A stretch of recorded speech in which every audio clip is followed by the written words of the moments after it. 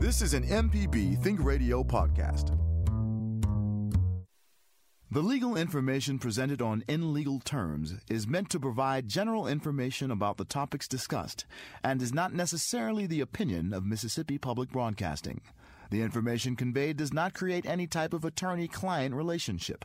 Please consult an attorney provider before making any decisions about your specific legal questions. You're listening to In Legal Terms on MPB Think Radio. To call the show, dial 1-877-MPB-RING. That's 877-672-7464. Or email legalterms@mpbonline.org. This is MPB Think Radio.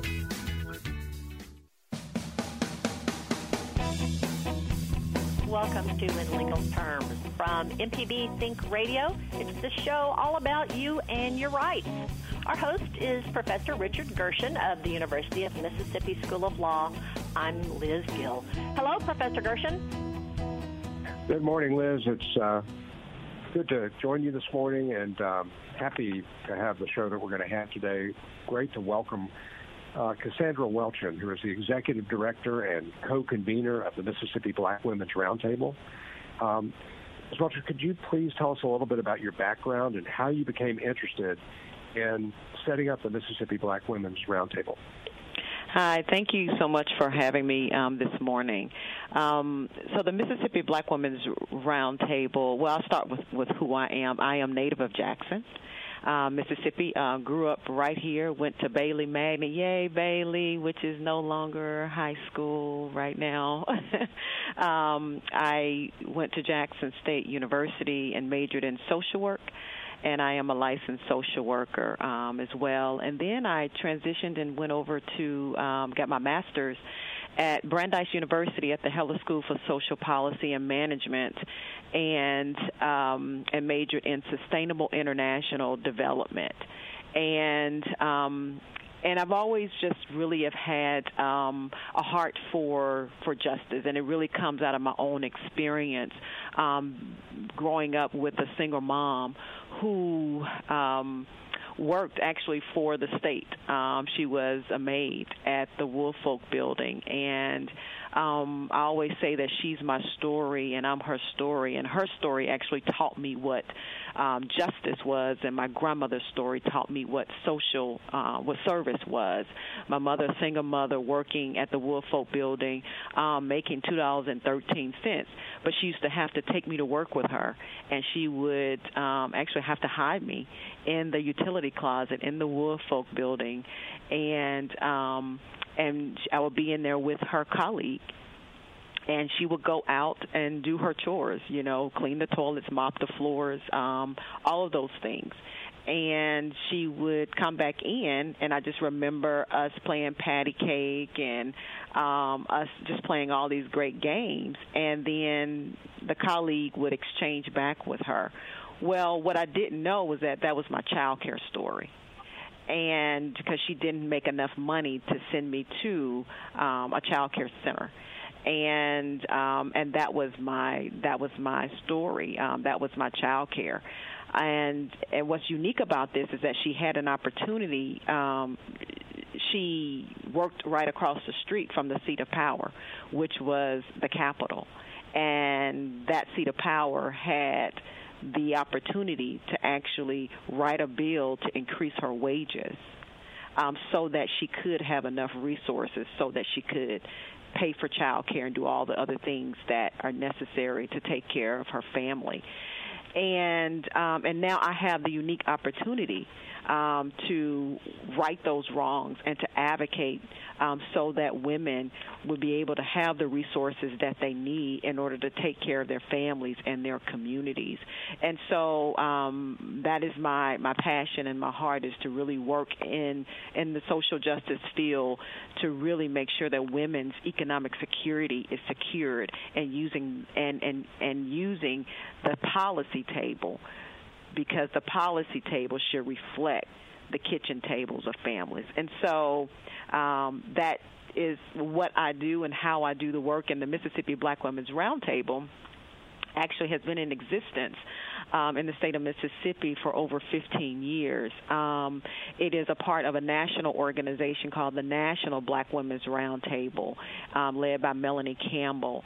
And there are about 9 affiliates across the country, maybe 12 affiliates across the country, and most of them are situated in the South. And I was asked if I would take the helm of the Mississippi Black Women's Roundtable, given the work that I was doing around all the social justice work that I've been doing over the course of my career, to really take it and lead it and really center black women and build a movement in the state of Mississippi to galvanize black women to really impact public policy and to take their power to the voting booth. And so we have 3 programs of work. Policy advocacy, which is our Mississippi Women's Economic Security Initiative, which is what we're getting to today about all the policy work that we're working on around economic justice issues to help make families secure. The other program of work is civic engagement. We know that civic engagement is a part of our democracy and making sure that people's rights to vote is secure. And so we make sure that we do that again, by equipping, women and communities to exercise their rights to vote. And then the last program of work is our transformational leadership. It is important that we are equipping, women, particularly black women and black girls, with the necessary skills and giving them opportunities so that they can exercise their power, again, to impact change and to shift power at the voting booth and at the policy table. Well, that's a great introduction, and we're grateful that you brought Attorney Jennifer Riley Collins with you as well, who's been involved with the Mississippi Black Women's Roundtable. Could you please introduce her? Yes, so Jennifer Riley Collins is definitely a co-laborer with me and has been for quite some time, really over 15 years. We've been working on the social justice field. And Jennifer has been a part of the work that we've been doing since we launched the Black Women's Roundtable and the Mississippi Women's Economic Security Initiative in 2014. And she's a part of the coalition, and she's just been a laborer with us. She's an attorney, and she's going to give you a little bit more information about who she is. But she's an attorney, she's a strategist. And she's just really an incredible partner to really help us move the needle on equity and racial justice in the state of Mississippi. So, Jennifer? Good morning. Thank you for having me. I'm excited to join. Cassandra did not share that I am the owner and principal consultant at J. Riley Collins Consulting, where we've kind of pulled it together in one little synopsis that says we are helping good people do good. Mississippi is home for me, just as it is Cassandra. I grew up very much like Cassandra in a family that probably met the definition of poverty here in the state of Mississippi. The seventh child of a woman who was at the time a maid and a gentleman who was a truck driver. And so, because of our upbringing, I, am proud to come alongside organizations like the Mississippi Black Women's Roundtable to help move the needle forward for those who don't have voice. Well, it's great to have you join us. And you used to be the county administrator for Hinds County, so you've got experience in government as well as law practice. And I know that that's helpful to the work of the Roundtable. Your coalition, both Cassandra and Jennifer, has been successful in moving forward a lot of changes. You mentioned, for example, pay equity and child care. We can get into the details on those later. But you've also done some criminal justice reform for juveniles. Could you talk briefly about that in this segment, and then we'll talk more about the issues of pay equity, et cetera? So I've worked along, actually, with Jennifer. I was the policy director for the Mississippi Youth Justice Project, which at that time was a project of Southern Poverty Law Center. And of course, our work was focused on, juvenile justice reform in the state of Mississippi. And we really did have a very integrated approach, which we still carry on right now, as this integrative approach around advocacy and community organizing, and also a legal strategy as well. And so all those things were integrated to really try to reform the state of Mississippi and bring some justice, bring justice to making sure that that young people who were incarcerated knew their rights and was protected and really had educational services. And so through the Mississippi Youth Justice Project and Southern Poverty Law Center, the work that we did in that organization was, we were able to, close down like Oakley training schools and some of those training schools that were really abusive to students to these young people. We were able to, and I'll let Jennifer have an opportunity to talk through some of those Prevention Act policy and legal angles to that, but also making sure that there was representation when these young people were giving their testimonies, that they weren't just doing that in silos without representation, and also making sure that mental health services and educational services were provided and demanded that they be provided to young people. And so there was a lot of egregious things that was found as a result of the work that community was doing and the work that, we were doing at Southern Poverty Law Center. Jennifer, you want to chime in? Yeah. So as Cassandra mentioned, the work was a layered approach in that we had the community organizing, the policy, the legal piece in that, me and several other attorneys went around the state representing young people, whether it was in a youth court hearing, youth being tried as adults, or even in due process hearings particularly for those most vulnerable of Mississippi's children, our children who are covered by the Individual with Disabilities Education Act. But we also did the policy piece that led to the passage of two bills. One was the Juvenile Delinquency Prevention Act, and then the Juvenile Reform Act, and I believe that was 2015, I believe. No, before then, because it had to be prior to 2008. When I went back on active duty. But around that time, we were able to use the approach that we are using still today, as Cassandra said, to make sure that people who are impacted by policy are at the decision-making table, whether they are there in person or they are there represented by advocates such as Cassandra, such as myself, so that impacted communities perspectives are shared with the legislators. The legislators don't know what they don't know, and so making sure that those stories are told and the data sets, factual data sets, are brought forward is a key part of what we are trying to do. If you have a question for our guests on our topic today, our email address is legalterms@mpbonline.org.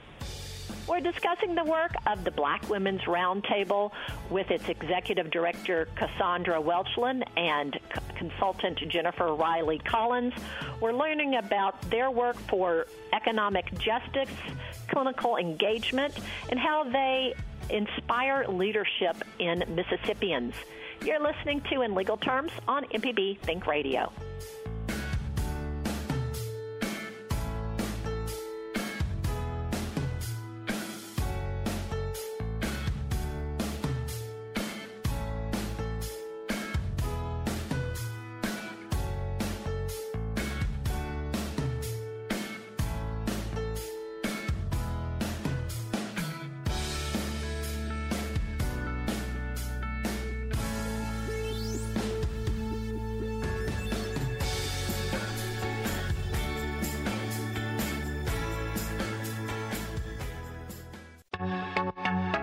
Hello, I'm Dr. Nancy Lottridge Anderson, president of New Perspectives, a fee-only financial advising firm and co-host of Money Talks.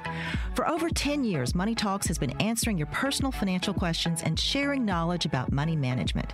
Money Talks can be heard Tuesdays at 9 a.m. on MPB Think Radio.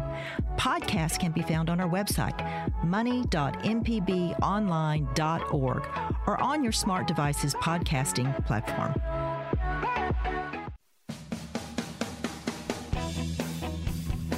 This is In Legal Terms on MPB Think Radio. Not everyone has a chance to listen to our show live. If you've missed any of our program, you can listen to the whole show at inlegalterms.mpbonline.org. It's also available on the MPB Public Media app, as is all of our local shows. Our host is Professor Richard Gershon from the University of Mississippi School of Law. Today we're talking about the Black Women's Roundtable with our guests Cassandra Welchin and consultant Jennifer Riley Collins.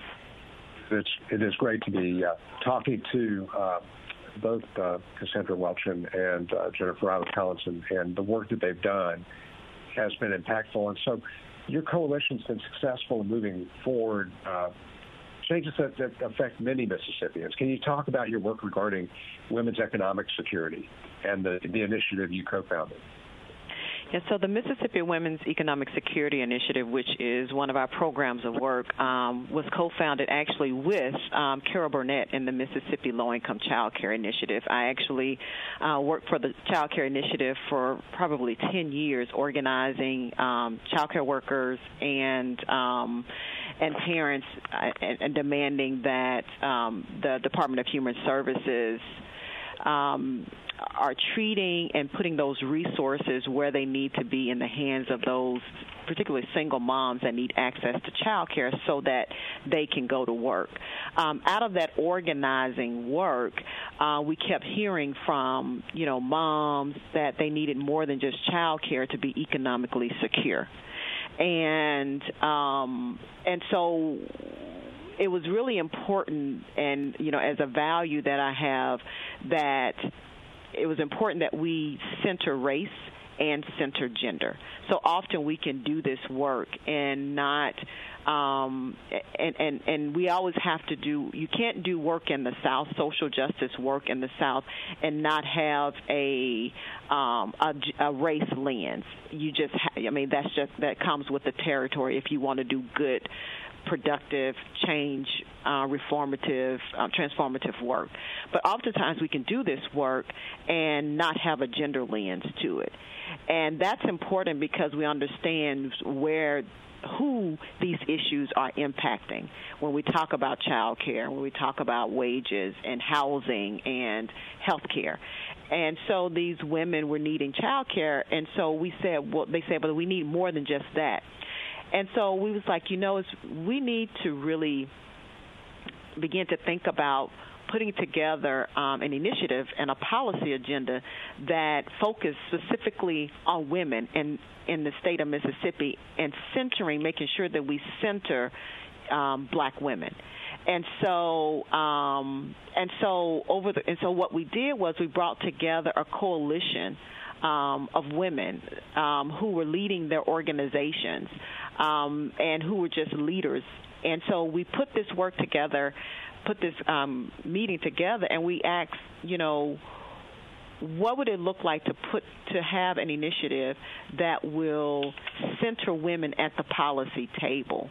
And all these women came together, and this was in 2014, and they was like, yes, let's do it, and let's make sure we work at the intersections of race, gender, and economic justice. So we went around the state, and we had town hall meetings, and we asked just one question. And these town hall meetings were women, that was across generations, that was across race, and we said, what do you need to be economically secure? And 5 things rose to the top: child care, wages, access to health care, better jobs, and domestic violence. From all of that, we actually began to, that made our policy agenda. And so for the last, since 2014, we have been moving the needle and making sure that our legislators hear about what women need in order to take care of their households. And so what we've been able to do is from that we've been able to really focus on different buckets of work. And we can talk about what those buckets of work. But our coalition is made up of over, 40 organizations and women, and they have networks of, hundreds of women as well. And so we have a real strong network of women leaders across the state that are committed to working with us to really move and to really increase women's economic security, because what's important about this is that we know where poverty lies. And poverty lies in households led by single women. We also know that those children as well are being impacted, and we also know that who are the essential workers. When we talk about COVID, we're talking about women, and we're also talking about Black women at the center of this. And so this work is so incredible, important to what we're doing to really move women's economic security. And Liz, we actually did a show on Lilly Ledbetter, which was the case that dealt with pay equity. And one of the things that the roundtable has worked on is pay equity. Could you talk about that work and why those changes regarding pay equity and health care and workplace justice are so important to the Mississippi workforce? Yeah, so the Women's Economic Security Policy Agenda is really laid out in a couple of buckets of work. And so pay equity is definitely one of those, raising the wages, increasing access and to health care. We're talking about maternal health care. We're also talking about, increasing, health care through Medicaid expansion, and also workplace justice. So we're talking about child care, paid leave, sick leave, those kinds of things. And so that's the work that we've been working on. So pay equity is one of those issues that the coalition has been working on, again, since 2015. Mississippi is the only state in the country without an equal pay law. And what that means is that our households are hurting, our local economies are hurting, and the state economy is hurting, particularly when we talk about that 49% of the women in Mississippi workforce, 49% of Mississippi women make up the workforce. And we are 2/3 of the minimum wage earners, so they're making $7.25. And 70% of those women are, in tip worker jobs. And so they are losing wages, and Black women are making 56 cents on the dollar. White women are making 75 cents on the dollar. Latino women are making, I believe, 56 cents on the dollar. And so we're losing wages, and over the course of a year, a woman could lose over $20-something thousand. And that's a lot of money that can go towards savings, can go towards rent, can go towards medicine, can go towards whatever she needs to take care of her household. But Mississippi is the only state without a law. And so we've been pushing for those things, and we have one of the widest wage gaps in the country. And so we've been committed to this issue here in the state of Mississippi. And when we talk about it, people are like, are you kidding me? Is Mississippi, we don't have a wage? Women are not, their wages are not protected? No, they're not. Yes, we have a federal law, and Jennifer can get into some of those, the legal angle to that. We have a federal law, but there's so many loopholes in that federal law that it has prevented the courts from giving remedy to women the way they need to have it. And so it's really important that these kinds of issues, that policy is made to protect women's wages. And we're talking about wage discrimination based on race and based on gender. And women, as I just said to you all, women are being shortchanged as a result of this. And so next week there will be a hearing on Wednesday the 29th that the Senate Labor Committee is hosting, chaired by John Horn.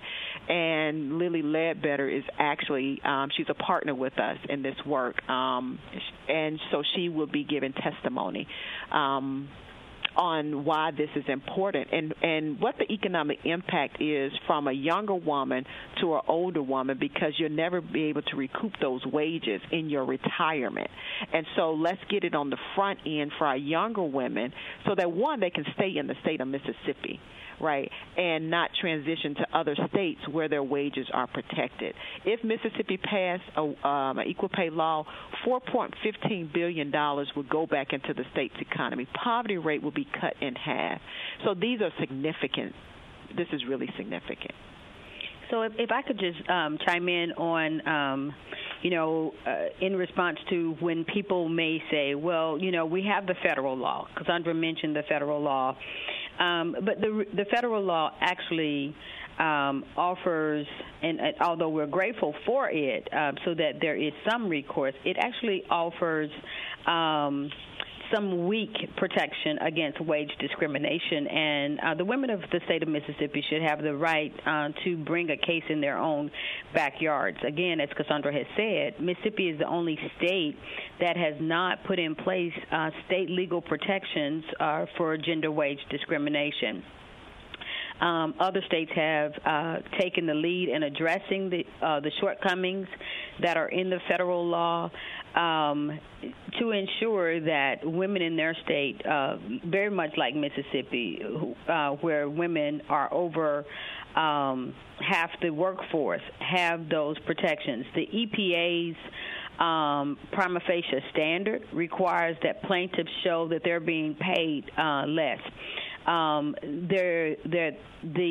a prima facie claim is made, the burden then shifts to the employer to show that the wage differential is made pursuant, 1, to seniority, 2, merit, 3, a system which measures earnings, and 4, a differential based on any other factor other than sex.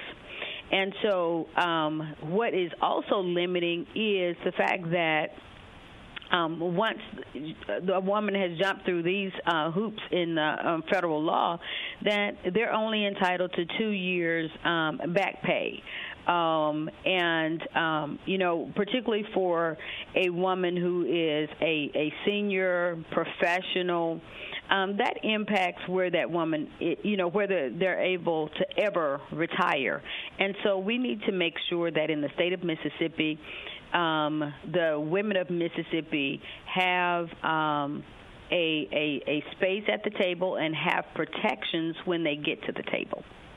You can email us your questions. The address for the show is legalterms@mpbonline.org. We're talking today with Cassandra Welchland and Jennifer Riley Collins, about their work with the Black Women's Roundtable. We're talking about your rights, and your rights are determined by who creates our laws. I'm going to tell you how you can promote your rights next. You're listening to In Legal Terms on MPB Think Radio.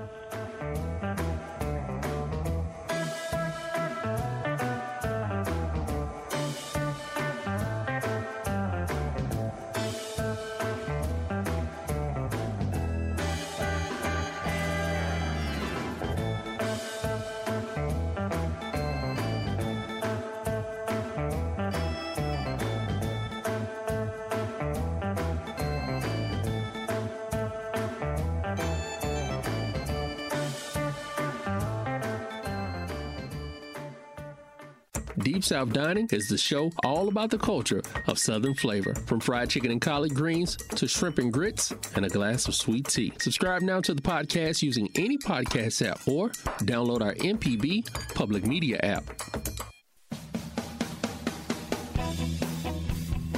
You're listening to In Legal Terms on MPB Think Radio. Professor Richard Gershon is our expert host. I'm Liz Gill. We do hope you subscribe to our podcast. Remember, a podcast is just an audio recording. You can put a platform on your smart device. I happen to use Podcast Addict. I downloaded it to my phone. There's a plus button that takes me to a page to search for the kind of podcasts I want to listen to. Then I type in legal terms in the search area, and it brings up our show. And then you just touch on the photo, and you can subscribe and be notified when any new episodes are loaded up. This morning, we're talking about the work of the Black Women's Roundtable, specifically including economic justice and civic engagement, with our guests, Cassandra Welchland and Jennifer Riley-Collins. Now, I want to tell you about a holiday that's coming up. You might not know it, but September 28th is National Voter Registration Day for 2021. Remember, you can't elect your representatives if you don't vote. So to get registered, you can find information at the Mississippi Secretary of State's website. That is sos.ms.gov. I'll have a link to that information on the information for this show that you can find on our website and on our podcast. And Liz, that's also a great lead into our guests today who are working to impact legislation and to work with the legislature to get things changed. And so let's talk about what would make a good pay equity bill. There are a couple of things that will make a good equal pay bill, and we know that there's been several pieces of legislation the last 5 years that has been introduced. And some of them have been strong and some of them have been weak. But this is what we know will make a strong equal pay bill. And the reliance on applicants' salary history to set pay. So meaning, preventing employers from requiring applicants to show their salary history and then basing that, when they're hired, basing their salary on what they made previously. The reason why this is so important, because we know that helps increase the wage gap. Women are already not paid what they're supposed to be paid. And so if you take the last salary, then you're perpetuating the wage gap. So ending reliance on that. The other thing that will make a strong equal pay bill is to protect employees who discuss their pay from retaliation. There are some companies that actually ban their employees from discussing their pay. Well, we know that's why the Lilly Ledbetter Act is where it is now. And part of her story is that, it was the U.S. Supreme Court versus, Lilly Ledbetter versus Goodyear. And part of the issue there was that they were banned from discussing their pay. And so as a result of that, we want to be able to allow employees to be paid fairly and to talk to their employees to resolve, whatever is unfair, and giving employers an opportunity to correct those things. We don't want, people to go to court. I think there's an opportunity for businesses to really do some internal work, to really do an analysis of where wages are. So I say that. The other thing, again, is those two things are really important. And the other thing is protecting, employees, black employees and other employees of color, and not just protecting them against their gender, but also race, because we also know that race plays a big part. You heard the data. Black women make 56 cents on the dollar. Latino women and Native American women, make between 58 cents and 63 cents. And so making sure that we have a strong law that's inclusive, not just of sex, but also, not just of sex, but also of race. Those things are really. Let me add this, if I may. So in addition to the transparency piece that Cassandra talked about, where employees have a right to discuss their pay without fear of losing their job by being retaliated against, in addition to removing the harmful use of salary history and adding in additional protections, because as she has touched on, the intersectional discrimination based on race and gender, because it is our position and facts bear out that this will increase this state's economy by $4.15 billion, that's with a B, dollars.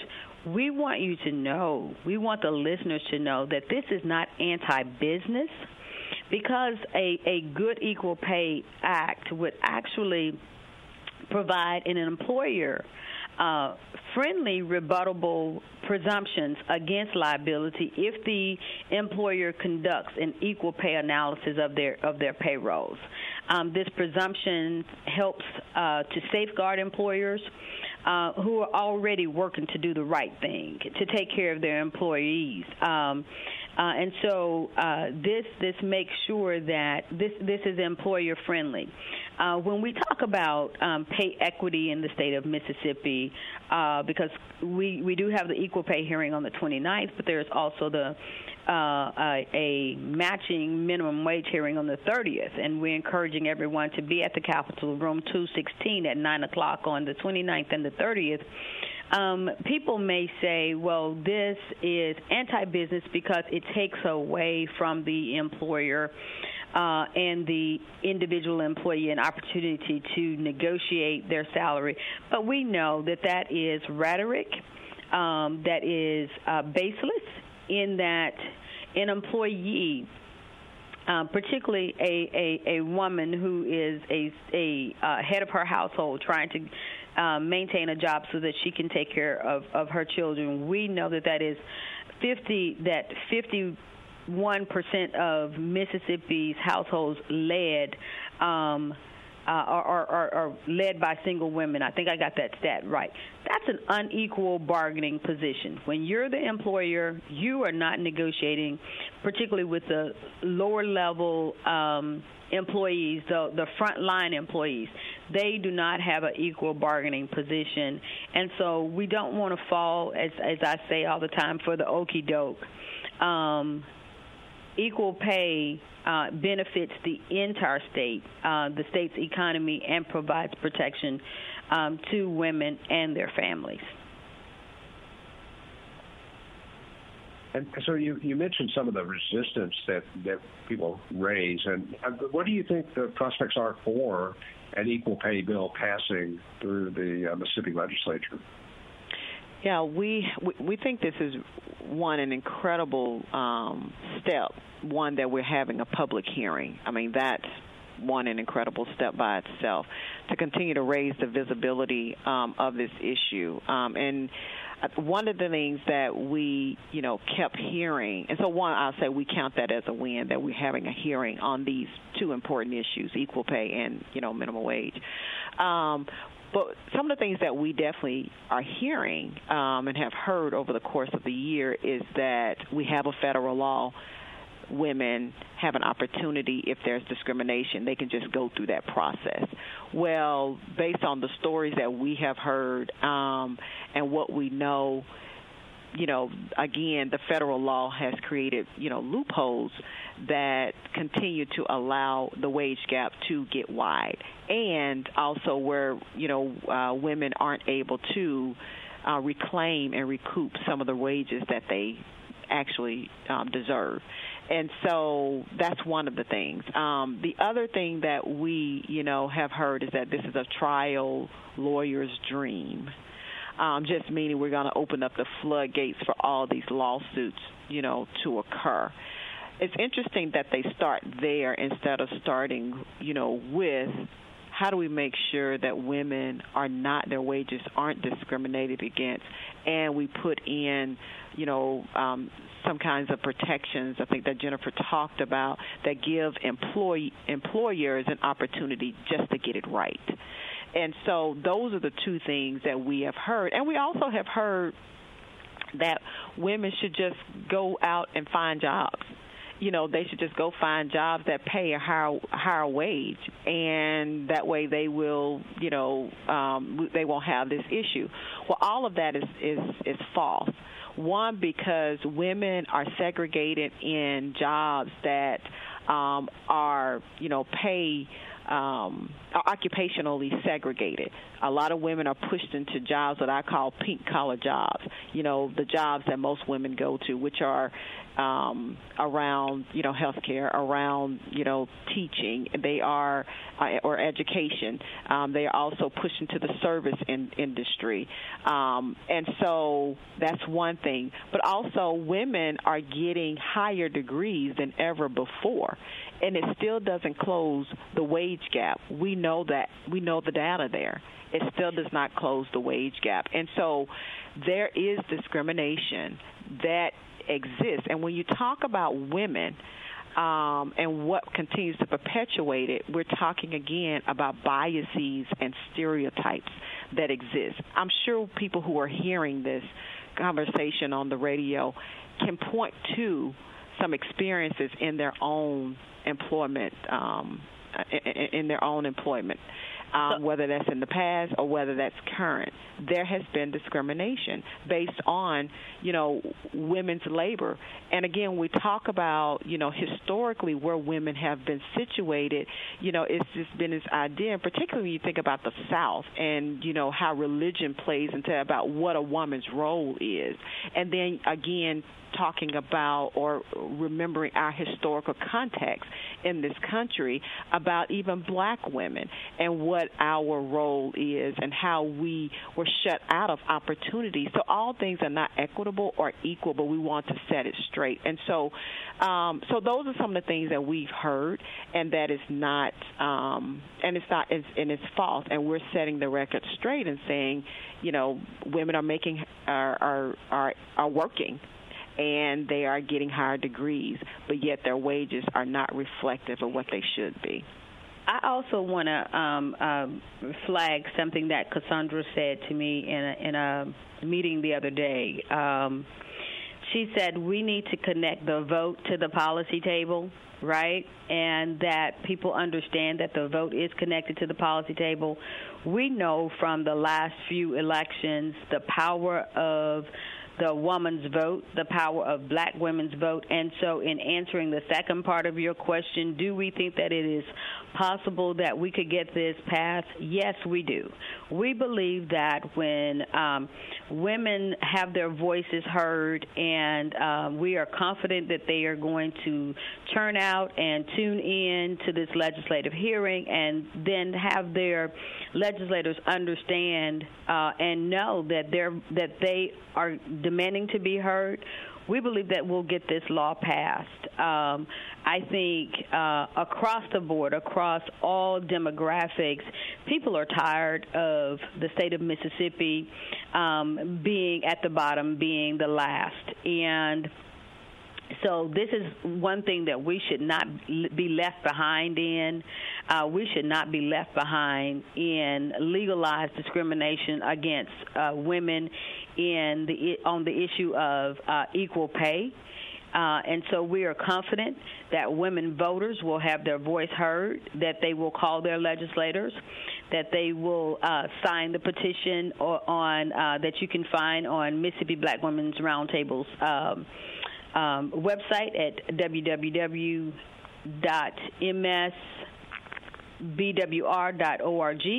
Sign that petition, that they will phone in and call and tell their legislator it's time in Mississippi. It is time for equal pay now.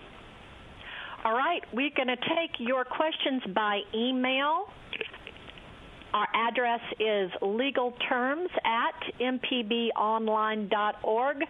How can you learn what's going on with your Mississippi legislatures? How can you watch your elected officials? I'm going to tell you next. This is In Legal Terms on MPB Think Radio.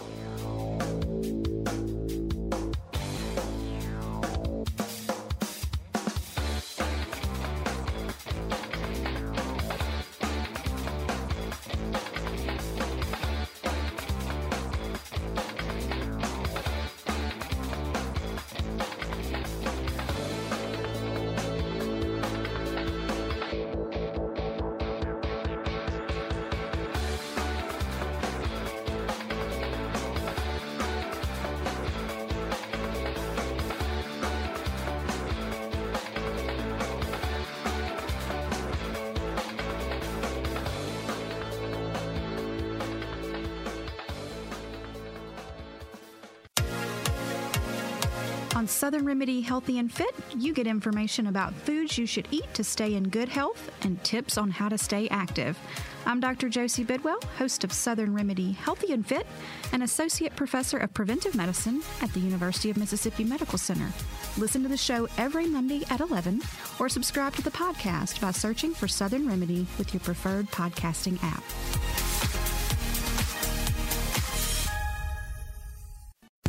This podcast is a local production of Mississippi Public Broadcasting and depends on the support of listeners like you. If you can, please donate today at mpbonline.org. And thanks.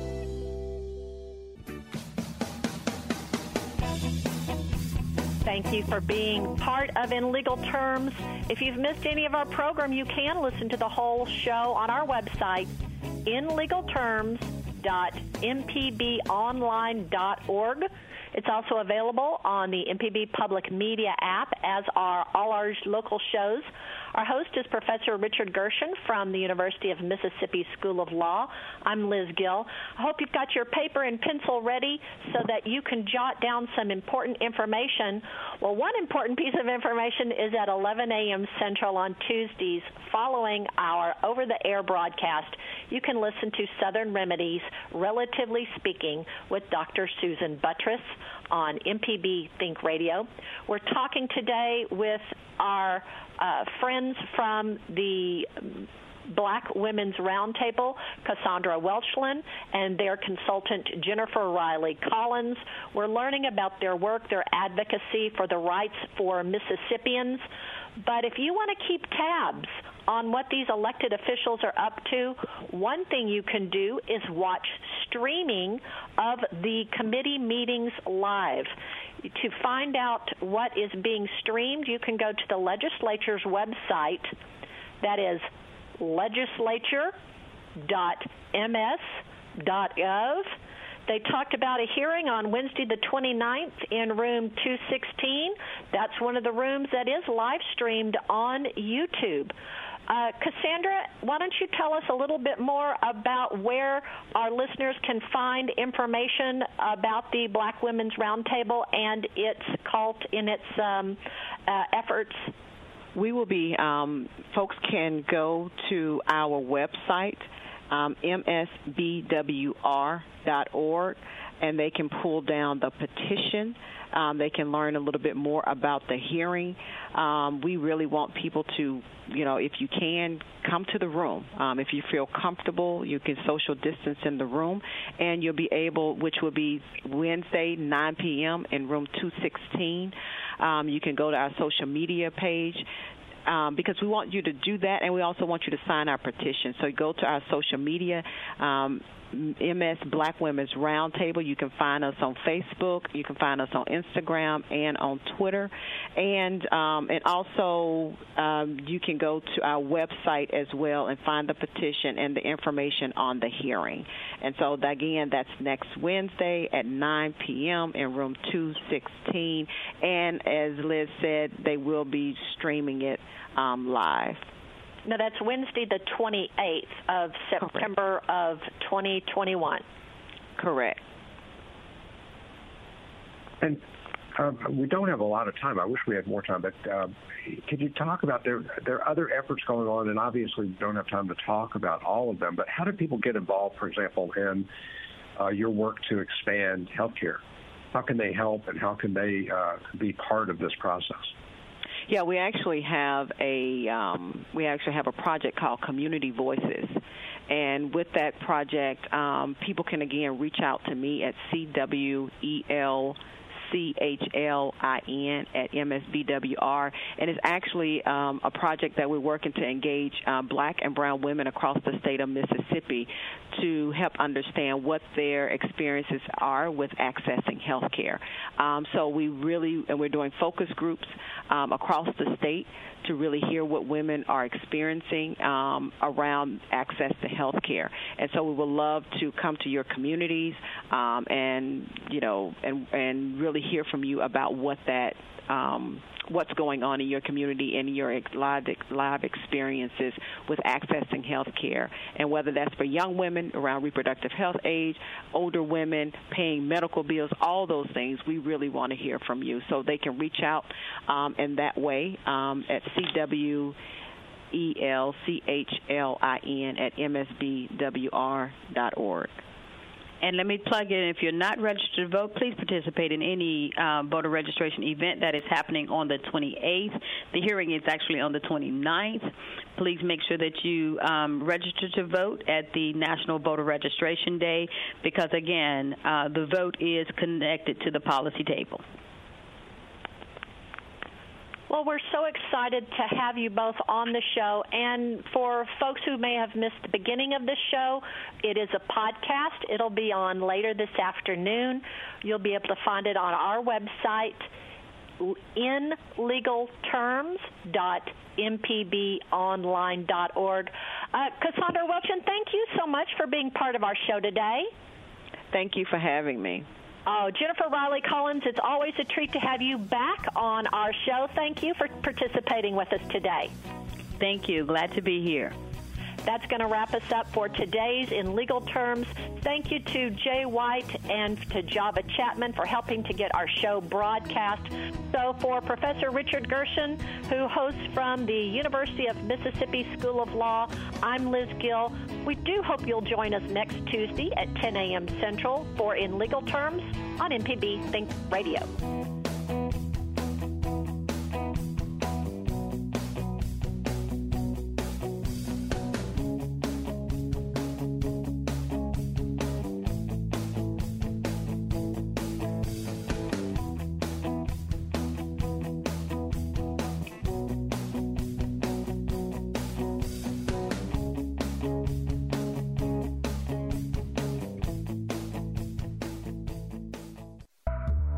This is an MPB Think Radio podcast.